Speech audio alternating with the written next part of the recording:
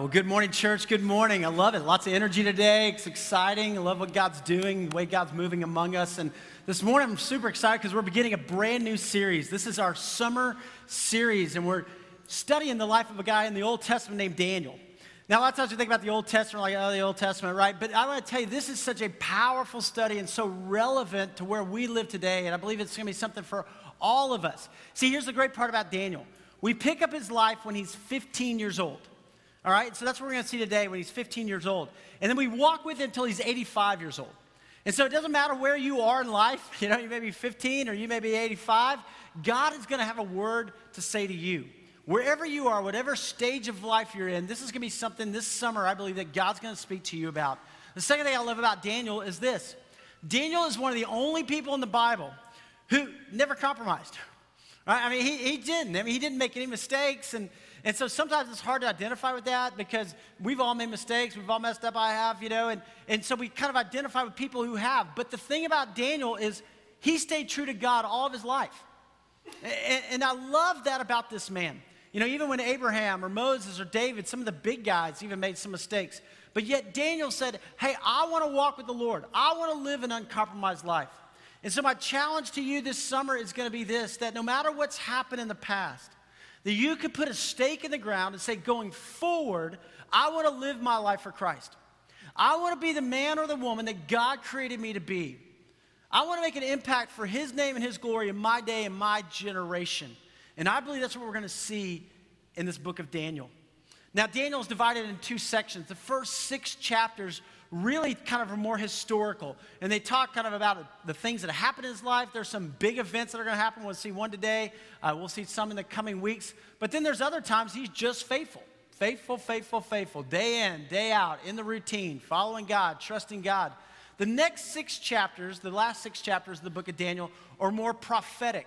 They're visions and dreams, and so it's kind of like impressionistic art, you know, and you're looking at it and reading it, and God says, hey, I want you to know what's going to happen. I'm going to give you a peek into the future, and so you're going to love as we study even those chapters of what God's going to say to us. But I'm excited about what God's going to teach us, and I hope you are too. So let's get started. If you have a Bible with you today, I invite you to open with me to the book of Daniel. Old Testament. Daniel will be at Daniel chapter 1. So if you kind of turn to the middle of your Bible and then go to the right a little bit, you'll end up there at Daniel. So you got Isaiah, Jeremiah, Lamentations, Ezekiel, and then you come to Daniel. So the major prophets, and we're going to be at Daniel chapter 1. Now, if you don't have a Bible, we have Bibles for you in the back. So we'd love to give you a free Bible. You can go pick up a Bible and keep that with you. That becomes your Bible. We would love for you to have that free gift. Also, if you have a mobile device, you can access the scriptures online at YouVersion, and then we'll put the scripture on the screen so you can follow along with what God's word has to say. But pick up here, Daniel chapter 1, look at verse 1. It says, in the 3rd year of the reign of Jehoiakim, king of Judah, Nebuchadnezzar, king of Babylon, came to Jerusalem and besieged it. And the Lord delivered Jehoiakim, king of Judah, into his hand, along with some of the articles of the temple of God. These he carried off to the temple of his God in Babylonia and put in the treasure house of his God. The first thing I want you to see if you're taking notes today is this. Number 1, God is in control. God is in control. Look at verse 2 right there. And the Lord delivered Jehoiakim. Notice that. See, all of history is really God's story. I mean, it's His story, history, His story. God has been at work redeeming and restoring mankind ever since the beginning. God is sovereign over all. So let me kind of set the context for you today as we kind of dive into Daniel and wrap our minds around what's happening here at this point in history. But God created man, right? And God created Adam and Eve. God created man. Why did God create man? God created man for a relationship with Him. If you ever wonder why you were created for a relationship with God. But man sinned. Man messed up. They blew it, Adam and Eve, right? But God didn't give up on them, just like God doesn't give up on us. And God set into motion a plan to redeem mankind. So God called a guy named Abraham. Abraham, and I want you to see this timeline today. Abraham is around 2000 BC. And Abraham's living in the Ur of the Chaldeans, and God says to Abraham, leave your country and your people, Genesis chapter 12, and go to a land I will show you. And I will make your offspring as numerous as the stars of the sky. And then God says, from your offspring I will bring a blessing to all people. Abraham's like, okay, I'll trust you, God. I'll follow you, God. What God was doing was preparing his people so that the Messiah would come, right? That Jesus, everything in all the Old Testament is pointing to Jesus. It all is leading up to Jesus. So then Abraham's obedient. He comes down to the promised land. And then after time, generation, they end up in Egypt. And during that time, God protects his people like an incubator, right? And they're slaves, but God's honing them out for himself. And then he raises 1500 BC a guy named Moses. And he says, Moses, go down to Pharaoh and tell him, let my people go, right? And says, hey, I've got a bigger plan. I'm going to take them back to the promised land. And so Moses goes down and he brings the people out. God meets them at Mount Sinai. God gives them the 10 Commandments and says, this is how I want you to live. And when you come into the promised land, I'm going to give you houses you didn't build, vineyards you didn't plant. But I want you to worship me. Don't fall in love with the gods, little g, of the culture. Don't get enamored with the culture and leave me. You be obedient to me. And so Moses goes down, brings the people out, and then they come in later on through Joshua into the promised land, and there's these judges, and finally God raises up a guy named David. So around 1000 BC, there's a guy named David and his son Solomon, and they come into Jerusalem, and this is when Israel is at their height, their pinnacle, and they build the temple. And the temple is in the center of Jerusalem. And it's the place where everybody comes to worship. And God says, I want to be first in your life. I want to be first in your community. I want to be first in the nation. And everything is great because they're following God. Until, right, Solomon, who was the wisest man that ever lived, the wealthiest man that ever lived. But Solomon had a character flaw, and it was this. He loved women, and he took a lot of them as wives. And God told him, no, don't do it, don't do it. I know that's a pagan cultural practice. Don't do it, Solomon. They will lead you from me. And Solomon didn't listen, and sure enough, his heart is led from the Lord. And now there's a divided kingdom. And the kingdom's divided. So you have 10 tribes in the north, the tribes of Israel, and you have 2 tribes in the south, the tribes of Judah. And if you go back and you study, and you look at the Old Testament, you can go in the Chronicles, you can go in the Kings, and you can read all about this, that over time, the northern kingdom, bad king after bad king after bad king, they did evil in the sight of the Lord, and their nation is led astray.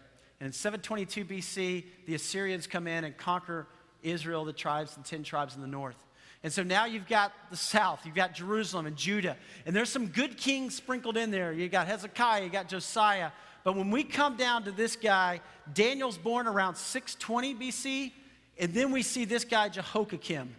Jehoiakim becomes the king of Judah at 609 BC. And it tells us in 2 Kings that Jehoiakim did evil in the eyes of the Lord. Jehoiakim did evil in the eyes of the Lord. In fact, Jeremiah, who was the prophet back then, comes to Jehoiakim and says, hey, God has a word for you, Jehoiakim, and it's this. If you don't straighten up, if you don't start following God, you're going to lead the nation into exile. In fact, Jehoiakim, God's going to put the whole nation into timeout because of your disobedience. You know, as a parent, we don't ever like to punish our kids. I mean, it's so hard, but we don't want to. But we put them in timeout sometimes. Why? To get their attention, saying, you're going off. You're living away. I love you too much to let you make those bad decisions. And so God, through the prophet Jeremiah, says to Jehoiakim and says to the nation, hey, you're going to go off into exile for 70 years. God's real specific, says 70 years, until you remember that I should be first, that I should be the Lord of your life, that you should love me. But Jehoiakim doesn't listen to Jeremiah. In fact, he takes the scroll, he wads it up, he throws it in the fire and burns it. He's arrogant, he's prideful, he's not going to listen to God. And so in 605 BC, which is right here in Daniel chapter 1, Nebuchadnezzar comes from Babylon, and he surrounds the city and besieges Jerusalem. And Jehoiakim realizes, I can't beat the guy, and so you know what, I'll just give in. And he gives them articles from the temple. And he also gives them some of the key people. And Daniel and his friends, we'll see that in a second, are taken off in 605 BC, and they head to Babylon in exile. Well, Jehoiakim continues to be arrogant. He's finally assassinated, but in 597, Nebuchadnezzar comes back, takes 10,000 Jews away, and then again he comes back in 586. And in 586, he comes back with his whole army, and he destroys the temple, he destroys Jerusalem, and he sends everybody off into exile. So 586 BC, that's the end. If you're kind of a biblical scholar, that's the end of First Temple period, right there at 586, from when the temple was built to when it's destroyed. But God didn't give up on them. And God used this man, Daniel, in a powerful way in his day, in his generation. So look at this. It says, then the king ordered Ashpenaz, chief of the official courts, to bring in some of the Israelites from the royal family and nobility. Young men without any physical defect, handsome, showing aptitude for every kind of learning, well-informed, quick to understand, and qualified to serve in the king's palace. He was to teach them the language and literature of the Babylonians. The king assigned them a daily amount of food and wine from the king's table. They were to be trained for 3 years, and after that they were to enter the king's service.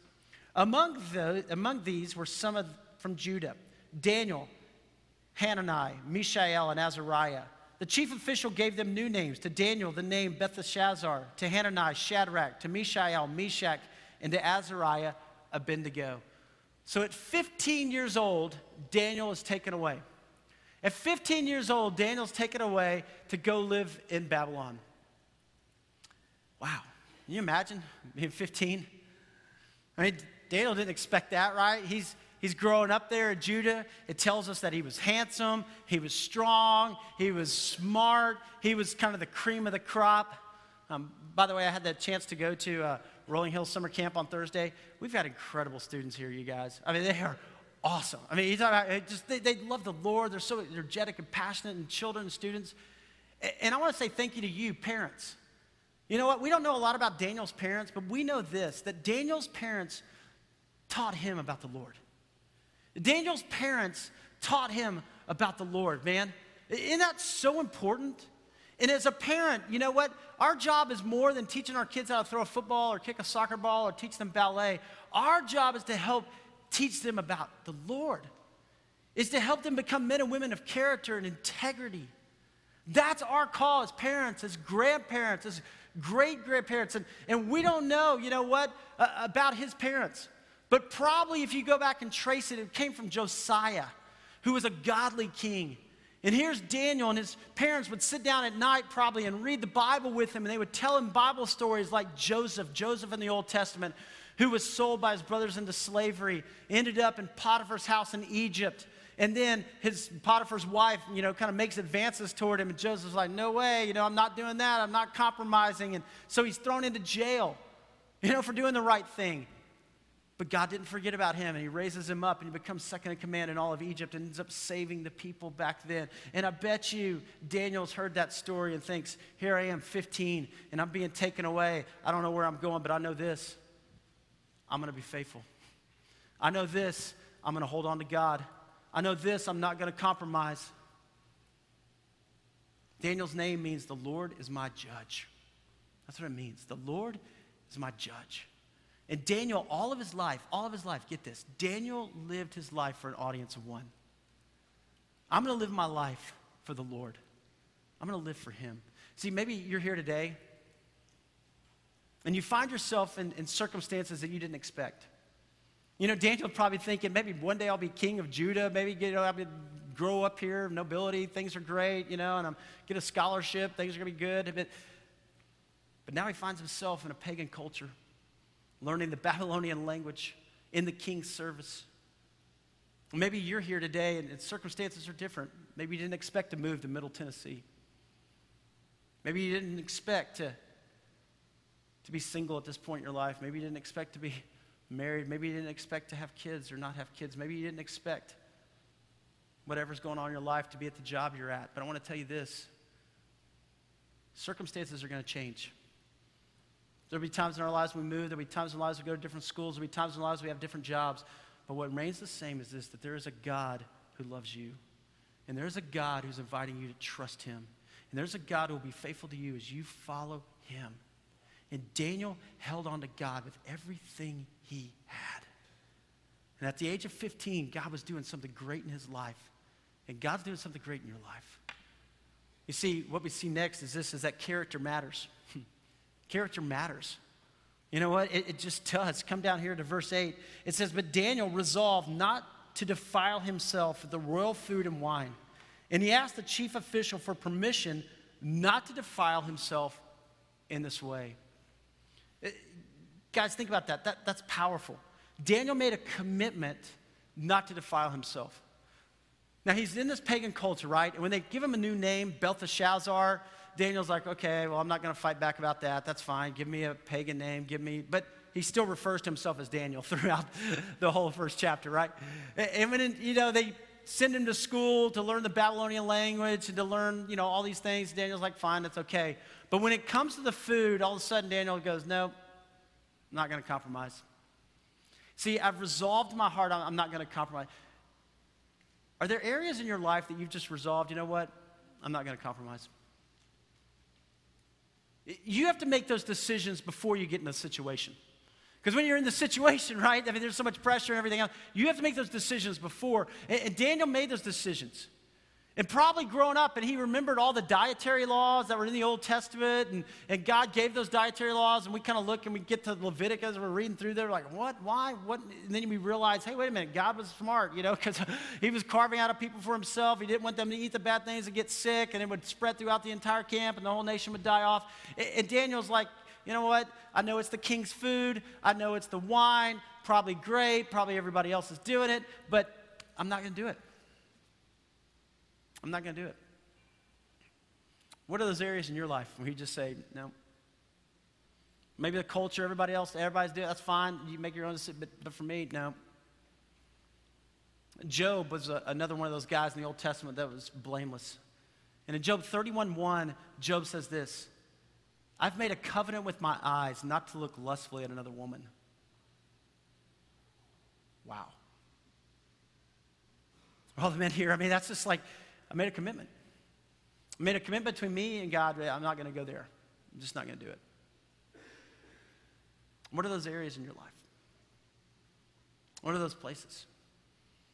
I love to play golf. I don't get to play as much now that I got 3 kids and, the church is growing and everything. It takes a while to play. But I used to, me and a buddy, we would go out and play. And when I first moved to Nashville, it was always fun and we would have a great time. And they would always pair you up, with a couple other guys. And as guys, when you're playing golf, right, the first few holes, you're kind of out there. You don't know these other 2 guys, and you don't say a whole lot because you're guys, right? And so you're just like, hey, how's it going, And then one of them invariably would hit, a ball off in the woods, or one of them would hit a shot in the water, and then the cuss words would start to come, right? Because you're on the golf course. And then so, these guys are saying these bad words and cussing and all this, and we would just kind of laugh. And then we would get to about hole 3 or 4, and they would say, so what do you do? I go, well, I'm a pastor. And they go, oh. So then, like, the next hole, they miss a putt and be like, darn, I can't believe I missed that. And it was so funny. And there were times, I didn't go, hey, whatever, don't use those words. People use those words, that's fine. But there would be times when people would take the Lord's name in vain, and I would say, you know what, I'm drawing the line here. I can't handle that. I'm not going to do that. But it always occurred to me, and I thought about this. If you don't want to use those words around a pastor, should we even be using those? If those are things that we would go, you know what, there's a pastor here, or, if Jesus were standing here, I don't know if I would say that, then you got to go, should we be doing that? And I think for all of us, there comes a time when we go, hey, I've got to make some decisions in my life. I can either get caught up in culture and just kind of go the way of culture, or I could say, you know what, I don't care what culture says. I'm resolving in my heart not to defile myself there. I'm making a commitment. At 15 years old, Daniel makes this commitment. And Daniel says, I'm not going to defile myself there. It says, verse 9, now God had caused the official to show favor and sympathy to Daniel. But the official told Daniel, I'm afraid of my lord the king, who has assigned your food and drink. Why should he see you looking worse than the other young men your age? The king would have my head because of you.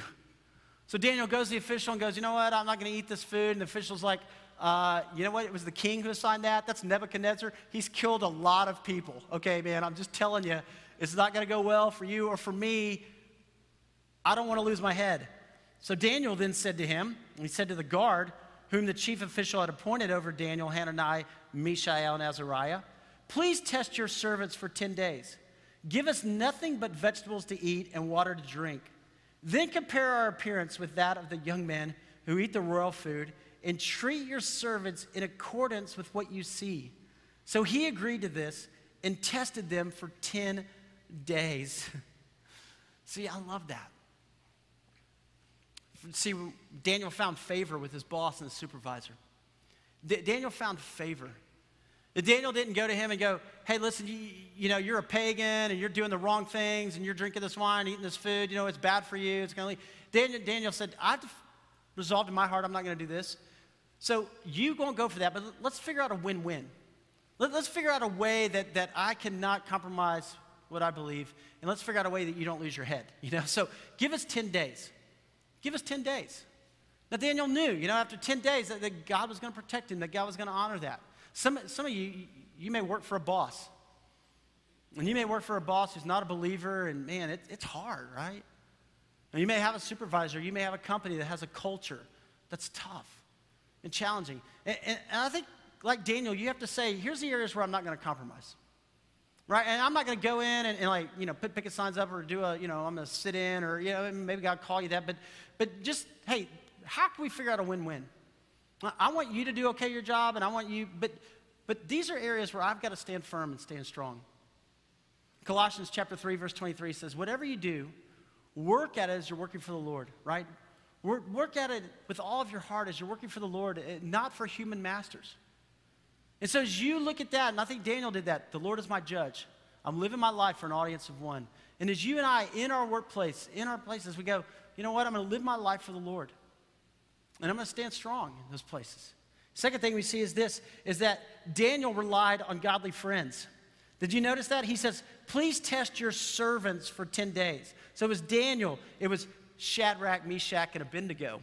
Now, we're going to see these guys in a couple of weeks because they're pretty awesome too. And they love the Lord. And even as teenagers, man, they were standing strong in the Lord. And we'll see that. But the fact is this, you need godly friends. You need people around you who are going to stand with you and stand strong. You need people to encourage you and challenge you. In Proverbs, it tells us this, that you are known by the company you keep. And that's so true. That's why I love seeing all these students and they're fired up in their energy. That's why I love as parents that you go, you know what? Church is a priority. I want my kids around other kids who love the Lord.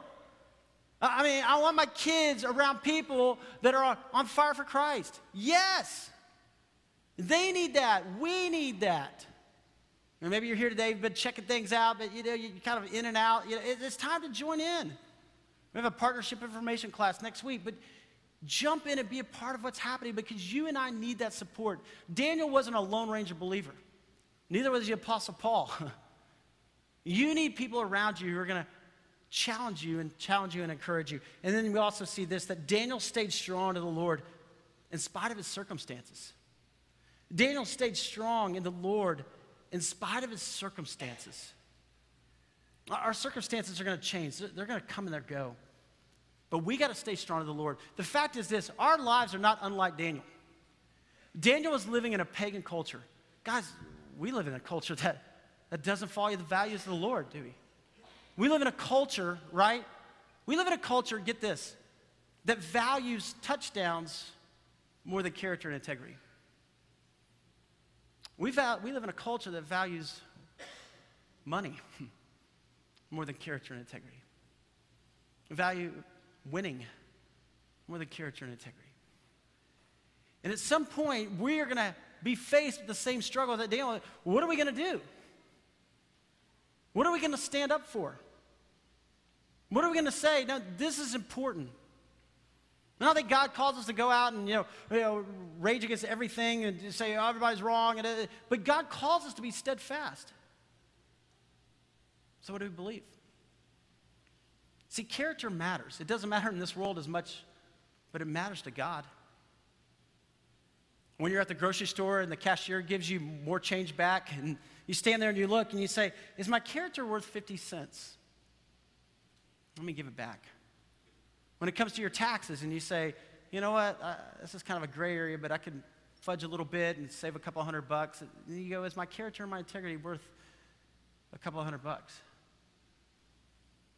Is a one-night stand worth your character and your integrity? No, it's not.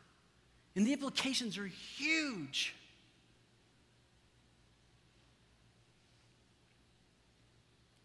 for all of us. How are we going to live? What are we going to do? See, we live in a world that says character doesn't matter, but the fact is this: God's more interested in your character than he is your comfort.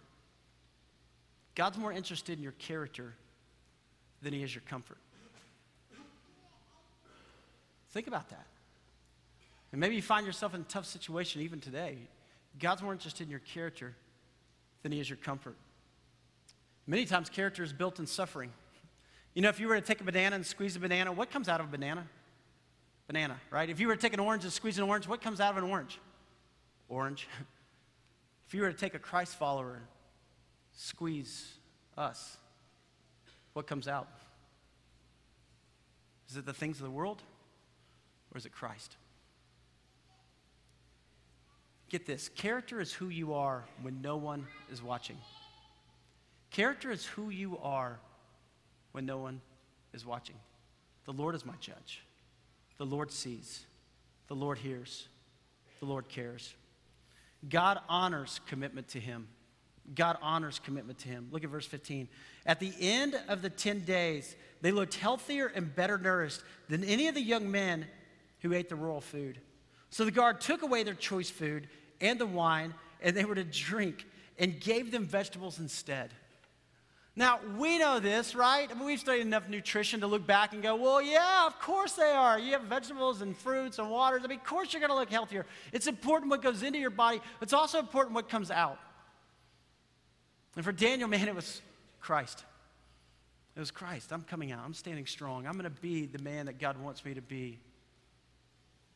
To these young men, God gave knowledge and understanding of all kinds of literature and learning. And Daniel could understand visions and dreams of all kinds. At the end of the time set by the king to bring them in, the chief official presented them to Nebuchadnezzar. The king talked with them, and he found none equal to Daniel and Hananiah, Mishael, and Azariah. So they entered the king's service. In every matter of wisdom and understanding about which the king questioned them, he found them 10 times better than all the magicians and enchanters in his whole kingdom. Isn't that awesome? This guy, man, he lived it. He lived it. What about you? What about me? You know, 13 years ago when God called us to plant Rolling Hills, and I was scared to death, and Lisa, my wife, had so much faith, and God didn't call us to plant a convent, you know, over here where we're just going to sit back and we're going to avoid sin and, you know, nobody else, and we're going to stay away from culture. God called us to plant a church that would be in the world but not of the world. God called us to plant a church that would be salt and light, and God call us to plant a church where people come and they can know Christ, and they fall in love, and lives would be changed and transformed, that there would be a place where we can invite our friends, and people would come who maybe were far from God, and they would hear truth, and their lives would be changed, and places and hearts redeemed. And God called us a place to have a student ministry and children's ministry where people could come and their friends would come, and people could see that there's a different way to live than it's the way of the culture. And God's done immeasurably more than we could have ever asked or ever imagined.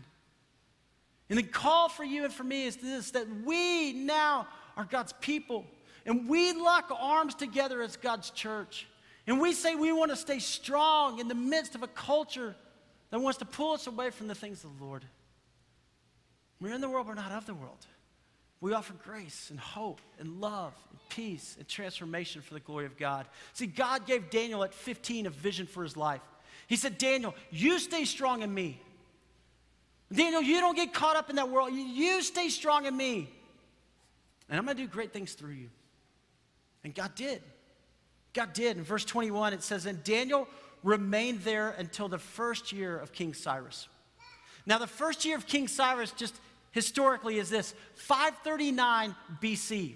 And King Cyrus was the king of the Persians who came in and conquered the Babylonians. Daniel spent 70 years in Babylon. 70 years in Babylon. But you know what Daniel saw? Daniel saw this. King Cyrus, when he came in, he told the exiles that they could return home. that they could return back to Jerusalem. Now, no king ever comes in and says, hey, let the slaves go. You know what? Send them back to their homeland. Once you were conquered, you were done. But God says, no, not so with me. God says, I am over all. I am sovereign. And Daniel prayed, and he prayed, and he prayed for God to send the captives back to Jerusalem. And God answered that prayer, and they went back to Jerusalem. And in 516 BC, the temple is rebuilt. 586 destroyed, 516 rebuilt. What is that? 70 years. Just like God had said. And Daniel was faithful, and he saw it. Wow. See, when you're faithful to God, I want to tell you, you see God do what only God can do. And there's such a temptation in this world to compromise. There's such a temptation to go with the things of the world. And God's going, no. Stay strong in me. Stay strong in me. Don't just avoid sin, but live your life for me. In Romans chapter 12, verse 1 and 2 says this, therefore, I urge you, dear brothers, the Apostle Paul, so passionate. I urge you, dear brothers, in view of God's mercy, in view of what God has done for you, think about the sacrifice that Christ has made for you. In view of God's mercy, to offer your bodies as living sacrifices, holy and pleasing to God. For this is your spiritual act of worship. Your spiritual act of worship isn't just to come in on Sunday morning and sing 4 songs, right, and then go back and live however we want to live. Our spiritual act of worship is to live our lives in Christ, to live our lives for the glory of God. He says in verse 2, do not conform any longer to the pattern of this world, but be transformed by the renewing of your mind. Then you'll be able to test and approve what God's will is, his good, pleasing, and perfect will. I love that. Now think about in your life. Do we conform to the way of the world? Do we conform to the pattern of the world? Or has our mind been transformed? Do we think differently? Do we resolve like Daniel? I've resolved not to defile myself in this area, right? I've resolved like Job. I'm going to make a covenant with my eyes, not to look lustfully at another woman. I'm resolving these things in my life. Yes, I'm in the world. And yes, there's culture all around me. But I'm going to stand firm for the Lord. What about you? What about me? What about in your home? What about in your community? What about your life? Recently, I had the opportunity to do a wedding vow renewal for a couple. They've been married 50 years. 50 years. And so they wanted me to come and to be with them to renew their wedding vows. You may recognize the people. That's Dolly Parton. So Dolly Parton and Carl Dean. Now, Dolly Parton has been married to Carl for 50 years. For 50 years. It's just amazing. And Dolly Parton, you know, she was 18 years old when her and Carl met, and they met in Nashville, and you may have seen her movie, Coat of Many Colors, and, you know, she didn't grow up with a whole lot. She came to Nashville, and then she met Carl. She had signed this record deal at 20, and you know, the record company didn't want her to get married, so they snuck away and went to Ringgold, Georgia. And so her and Carl went there, and her mom was there, and a Baptist preacher, and a church, and she got married there. But she said, you know, I've always wanted a real wedding, you know? And she came back, and I don't know if you know this, but she's done pretty well. And so, you know, things kind of took off for her, and she's done great. And so here she is being married for 50 years, and Carl said to her, you know, what do you want for your 50th wedding? What do you want? And Dolly said, I want this. She goes, I want to buy a real wedding dress. I want you to get into a tux. I want to get our wedding vow renewal, and I want to take lots of pictures. Because, you see, I don't know if many of you know this, but Carl, in 1969, went with her to one of those award shows, and he said, never again. Right? He goes, you go and do your career, but the public life is not for me. And so there's no pictures of him since 1969. And so, you know, and they've been married and everything, and, you know, she's like done all these things. But she said, I want us to take pictures together, and then I want to sell it to the tabloids, and I want to use all the money for the Imagination Library. Isn't that awesome? The Imagination Library is something she started about 15 years ago, where she gives books away to like every kid who's born in Tennessee. Because she said, I want to, you know, she grew up poor, she didn't have anything, and she said, I want to make sure and fight the illiteracy rate in Tennessee. And in 15 years, she's given away 60 million books. She said, I want all the money to go for that. And so they did. They got together, and so I stood there, and as I'm standing there with Dolly Parton and with Carl, and I looked at them and I said, you know what, guys? I'm proud of you. I really am. I'm proud of you. In a world that doesn't stay together for 50 years. And there's not many marriages that make it, right? In a world that, where there's a lot of compromise, you guys have said, we're going to stay faithful. And we're going to put a stake in the ground. I said, you guys, you know what? You've been an encouragement to me.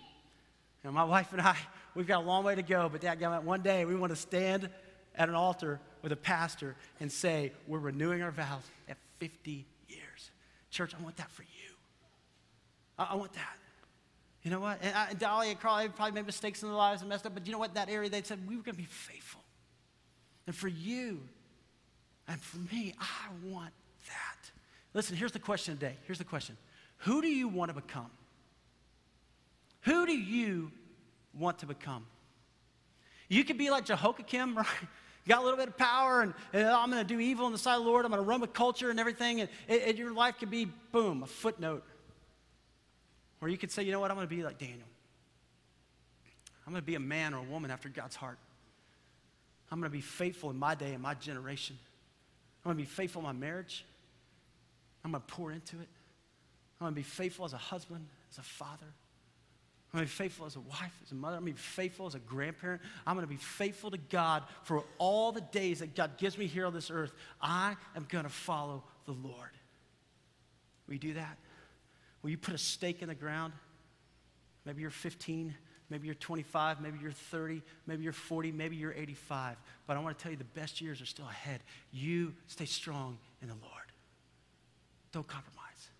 Be a person of character. Be a person of integrity. And watch God honor that. I want to ask you to bow your head and close your eyes just for a moment.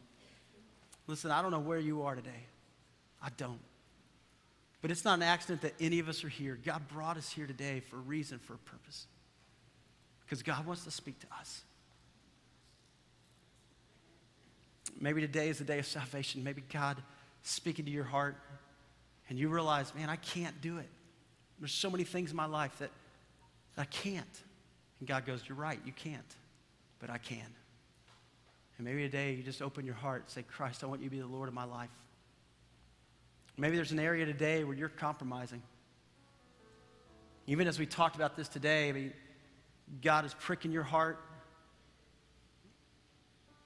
Maybe it's an affair or an emotional affair. Maybe it's pornography. I don't know what it is.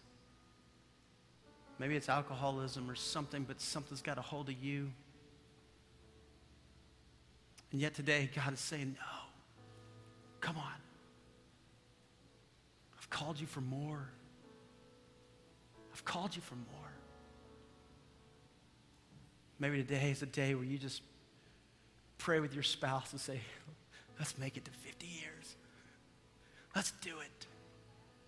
Let's raise a generation that loves Jesus. I don't know where you are, but I know God's here.